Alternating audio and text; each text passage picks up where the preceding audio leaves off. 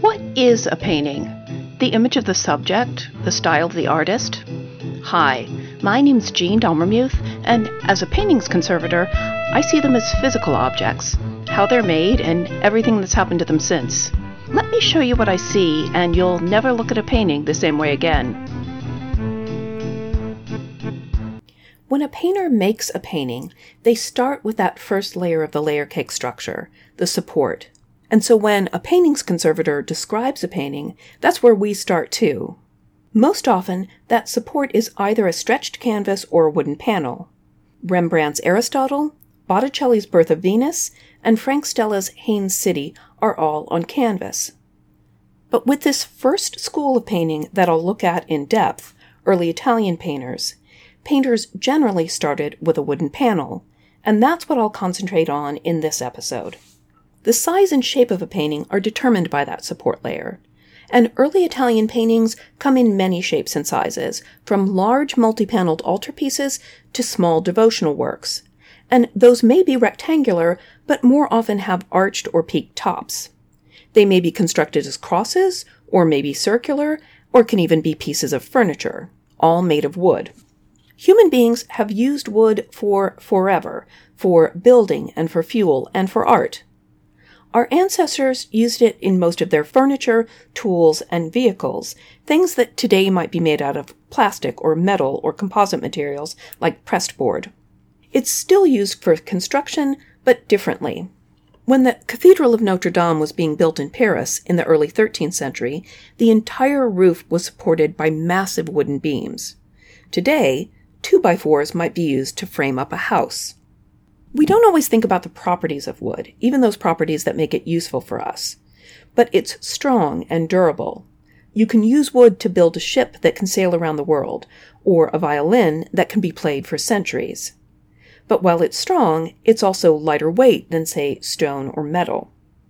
It can also be relatively easily, cut into precise shapes, and pieces of wood can be fitted, glued, and nailed together, let's say to build a chest of drawers. But it's also vulnerable to a number of different elements. It can be burned by fire, swollen by water, and eaten by a variety of insects and microorganisms. And wood has all of those properties because of what it is physically. And what it is, to point out the obvious, which I do a lot, is the body of a tree. That's obvious, yet kind of easy to forget.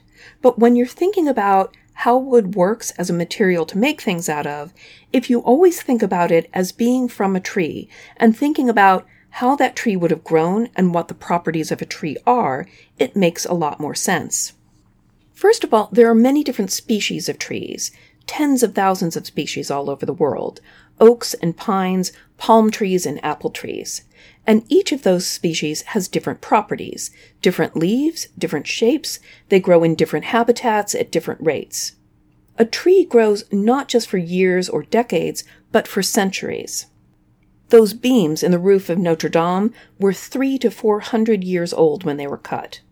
Every year the tree grows, it gets bigger in diameter, adding a growth ring every year, as well as getting taller and branching out.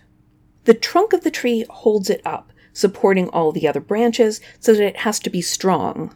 It's also the passageway for water and nutrients from the ground to rise up to the leaves through many narrow tubes. And so you can think of it as being like a bundle of drinking straws, physically and chemically bound together, extending the whole height of the trunk. Those straws are very tough. They're made out of long molecules called cellulose, and they can bend in the wind and then return to shape to hold up the tree. While it was alive, the tree was part of an ecosystem, an interconnected web of many different kinds of plants, animals, and fungi. How a tree grows, how tall, how straight, how branched, is influenced by the geology of its location and the density of the forest and the climate during its lifetime. And for a fascinating look at the complexity of these worlds, I highly recommend the book The Hidden Life of Trees by Peter Wohlleben. The properties of wood from the tree will be influenced by all of those factors as well. So a tree may grow for centuries, but it takes humans only a short time, a few minutes to a few hours, to cut it down to be used for wood. To cut down the tree, you have to cut through those tough drinking straws with sharp tools like axes and saws. Once you've cut enough of them, the trunk isn't strong enough to hold up the tree, and it falls over, splintering the straws that haven't been cut. And people have been doing that on a massive scale for a very long time. There used to be vast, dense forests all over the world that simply aren't there anymore because the wood and the land was wanted for other purposes. By the time period of the early Italian school of painting, say about 1300, the supply of wood in Europe was already getting tight. So painters made use of the wood that was available, and in Tuscany that was often from a species of poplar tree, and there are a few different species, which grow relatively quickly, more quickly than, say, oaks, so it took less time for them to grow to a size that was useful. That also means that the wood is a bit softer and more porous than a species like oak. And I mention oak as a specific comparison because later on we'll look at Northern European painters who did mostly paint on oak panels. Once you cut down the tree and cut off the side branches, you can use the trunk for wood for whatever you want, but you have to shape it into that form. The trunk is basically round, that is, shaped like a column, a long cylinder with round ends. If you're making a polychrome sculpture and you wanted to carve that trunk into the shape of a human being, you already have kind of the right shape. But if, on the other hand, you want to create a flat panel for painting, you have to cut that trunk into planks. And there are different ways you can do that, and remembering that this is a three-dimensional object helps understand these different ways. If you look at the round end of the trunk, the cross-section of it, you see a series of concentric rings alternating light and dark, and those are the growth rings that the tree added every year it grew. And you could draw lines from the center of those rings out to the bark, like the spokes of a wheel or the hands of a clock. And those are the radii of the circle, and one way to cut the trunk up is radially, meaning along those radii. Wood naturally wants to split in that direction, and by splitting, I mean pulling apart those drinking straws, breaking the chemical and physical bonds that hold them together, which is easier than cutting through the straws. When split radially, wood splits into a wedge shape like a piece of pie. But you don't really want a pie wedge, you want a flat plank with the front and back parallel to each other, while being thick enough to be dimensionally stable. The innermost part, the thin end of the wedge, the point of that pie wedge, is too thin, so that gets trimmed off. And then you're going to have to remove wood from the thicker part until it's the same thickness as the thinner part. And all of the wood you remove is basically wasted. One thing that's really noticeable when you're studying how things were made in previous centuries is how little was wasted, especially when compared to today. Clothing, for example, was remade or patched until it really couldn't be worn anymore, and then it was cut up for rags, and when those couldn't be used anymore, the rags were processed into paper. Up until the Industrial Revolution, right around 1800, it took so much time and effort to make things that they were used as much as possible. There was as little waste as possible. So woodworkers were trying to get as much out of the tree as they could. The poplar that was used in Tuscany is somewhat soft, and so panels made from it have to be relatively thick, maybe 1.5 to 2 inches thick, to be strong enough to support themselves. And the thicker the panel needs to be, the more of that inner point of the pie wedge has to be cut off and ultimately wasted. So usually, these poplar panels are cut in a different way, which is called tangential. That's more like cutting them into a simple stack, all the same thickness. Then you only have to cut off and waste the curved ends, and so you get much more usable wood out of your tree. The only problem, which will come up in a later episode, is that tangentially cut planks aren't as dimensionally stable as radially cut ones. They have a tendency to warp and split because of the internal forces of how the tree grew. All of this cutting and shaping of wood is being done with hand tools, sometimes with the help of water-powered sawmills. Those tools include knives and planes and chisels, and a tool called an adze, which is like an axe with the head turned 90 degrees, a head that's slightly curved so that it can be used to thin down a plank by cutting it out little scoops. Sometimes the back of panels have been left rough enough so that you can still see these tool marks, and because all of the tools were made by hand and thus were slightly differently shaped from each other, they leave unique marks, and those can be used as clues when figuring out the history of the panel. Once you've made the plank, you'll notice that it's kind of striped. There are lines running the length of it, noticeable by being light and dark, and sometimes by texture as well. That's the grain of the wood, created by those drinking straws that ran the height of the tree, added to every year as growth rings. That grain can be really straight, but often has curves in it because the tree grew a bit curved. The plank may also have knots in it, dense spots, which are where branches came out of the main trunk. With the planks, you can start to build the support of your painting, and that would likely have been done by a specialist carpenter. Let's imagine that what the carpenter is going to build is an altarpiece. Let's say it was commissioned for an important church. The contract drawn up between the painter and the patron would specify the subject, or likely subjects, to be depicted, because there are going to be many individual figures and scenes. The central scene is very likely the Madonna and Child, but could also be the coronation of the Virgin, or the crucifixion, or some other important scene or saint. Then to the left and right of this central scene, there would be standing saints, saints important to the patron, the church, or the city that the altarpiece would be in. Each saint is recognizable by their clothing and attributes, things they hold to distinguish them, a book they wrote, or a symbol of their martyrdom. For example, many Florentine altarpieces contain John the Baptist, a patron saint of the city who wears the rough, shaggy clothes of someone who lived in the wilderness. Along the bottom of the altarpiece, there may well have been a series of small narrative scenes depicting events in the lives of the saints standing above. And on the top, there may have been many smaller figures in pinnacles or roundels, other saints or angels or scenes. Generally, once the main panels of the altarpiece were assembled, molding, and sometimes arches or thin columns, were added to finish off the edges and create more three-dimensionality, something like a low-relief sculpture.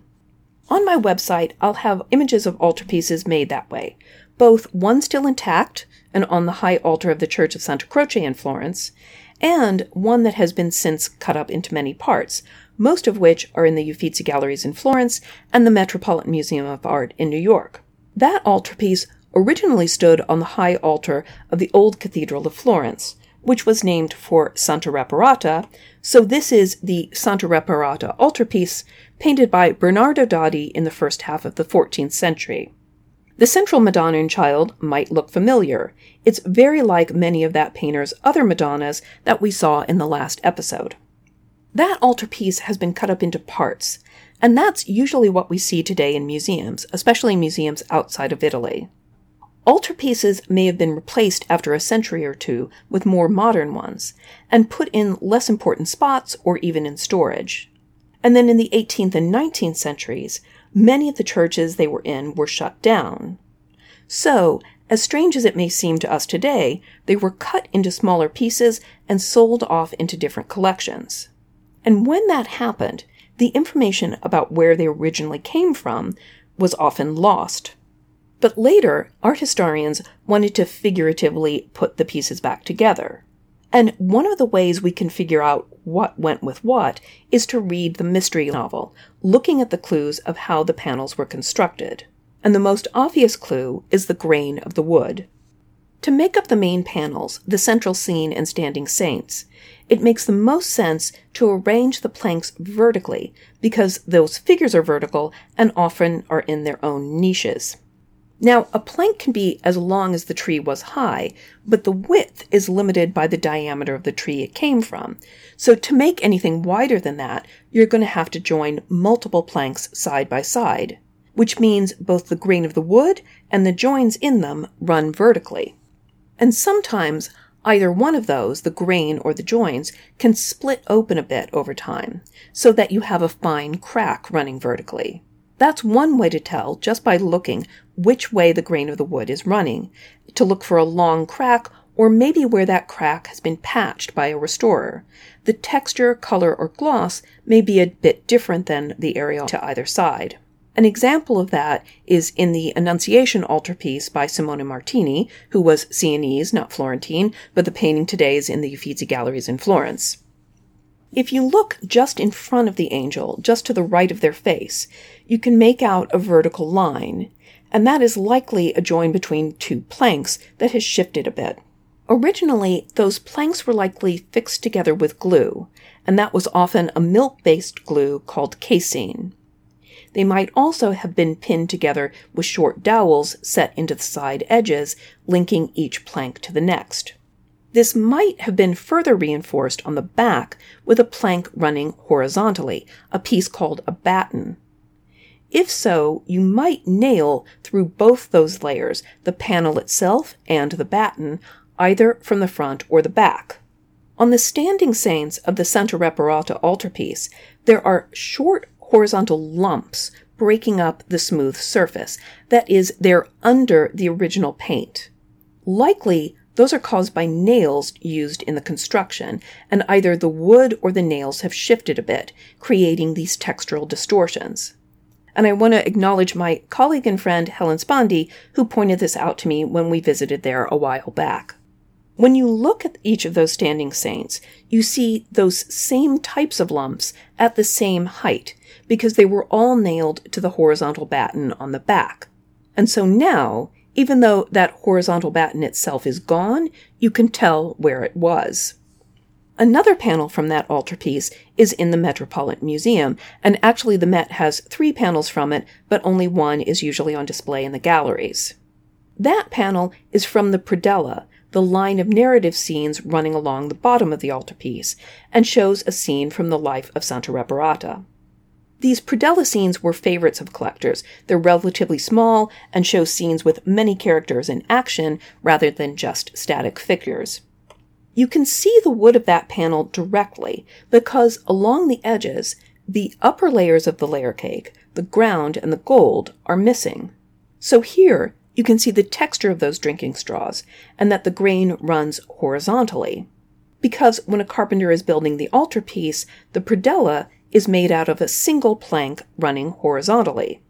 And even if you couldn't see the edges of the panel, you could still see the direction of the grain because, like Simone Martini's Annunciation, there's a repaired crack, this running horizontally at about the shoulder height of the figures.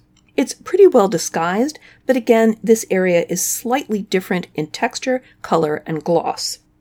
The wood along the edges of that predella panel is exposed because the upper layers were removed when the altarpiece was cut up. And actually, what was removed was another layer of wood, narrow rounded strips of molding. You can tell that there was molding because there are a few nail holes along here where nails held the molding on, and because in the corners there are diagonal score marks which mark the ends of the pieces of molding where they fit together. How this would have worked is really clear on another panel from the Met, a small Madonna and Child by Duccio, another Sienese artist. This is only about the size of a piece of notebook paper, a private devotional image rather than a public altarpiece.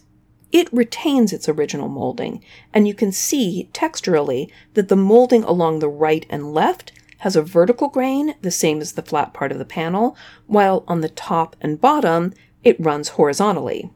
Where the pieces of molding meet in the corners, they're cut at 45 degrees angles and fit together neatly.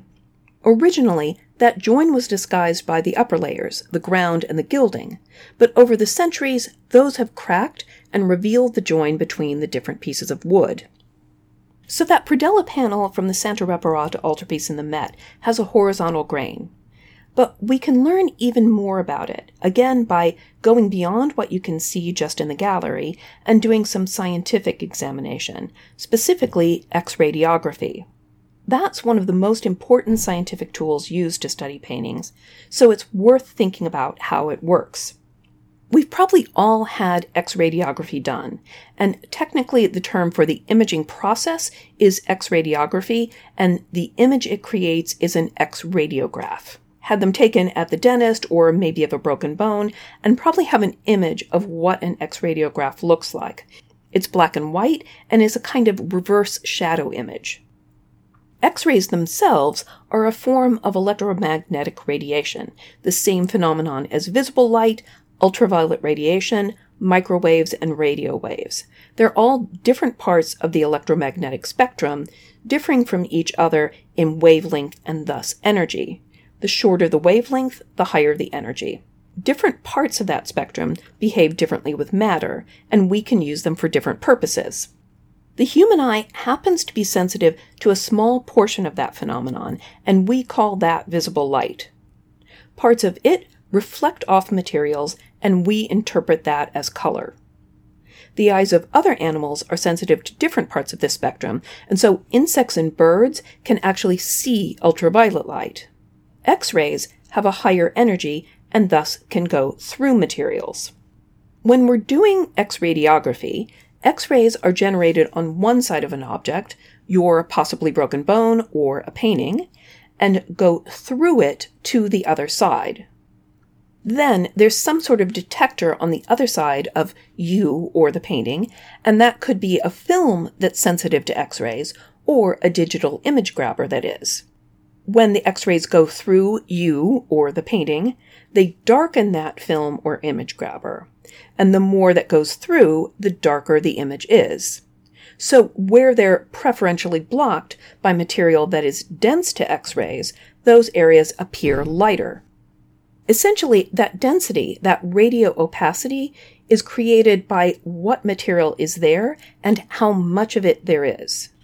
Elements from the periodic table of elements that are larger and heavier are more radiodense.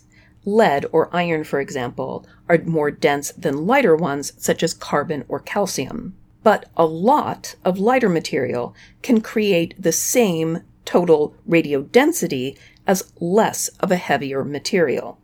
So what you're getting is the sum total image of everything in between the X-ray generator and the X-ray detector. If it's your arm, you're getting the skin and the muscle and the bone all flattened out into a two-dimensional image, and that can be difficult to interpret, which is why there are radiologists. When you're doing X-radiography on a painting, the image you get is the sum total of all of the radiodensities of all the materials in that painting, all of the layers of the layer cake at once, the support and the ground and the paint. And that can also be difficult to interpret, but can be very useful. Sometimes X-radiography is used to image layers of paint that aren't visible on the surface, most dramatically when an entirely different painting is found underneath. And for a fascinating example of that, I encourage you to listen to one of my favorite podcasts, Stuff About Things, an art history podcast by my friend art historian Lindsay Sheedy. Episode 33.2, about a recently discovered self-portrait by Van Gogh, is an example of just such a use of radiography and a great story. So with X-radiography, you see the paint, but at the same time, the support. With a panel, you can see the knots in the wood, panel joins, and any nails or pegs that were used in construction. But how can X-radiography help study predella panels? Well, they were originally painted on one continuous plank, which had a continuous grain with a particular pattern, the pattern of the growth rings that varied from year to year, and the curvature that happened as the tree was growing. And that pattern can be imaged along with all of the other layers. And so if you have a group of predella panels that you think, based on subject and style, might come from the same altarpiece, you can X-ray each of them and then see if and how the grain lines up. You can see if they belong together and in what order they went. There might be gaps if the panels have been trimmed down or if some of the panels are missing. But that growth pattern, created by the life of the tree from which the wood comes, is still there. There are many other things we can learn by studying panels, by thinking about the wood and asking, what is this? If you've been enjoying this podcast, I'd be grateful if you took a moment to leave a review or to let other people know about it. The music you hear is 1600 in Vienna by Sujay Govindaraj, and I found it on Tribe of Noise. Thanks for listening. Bye for now.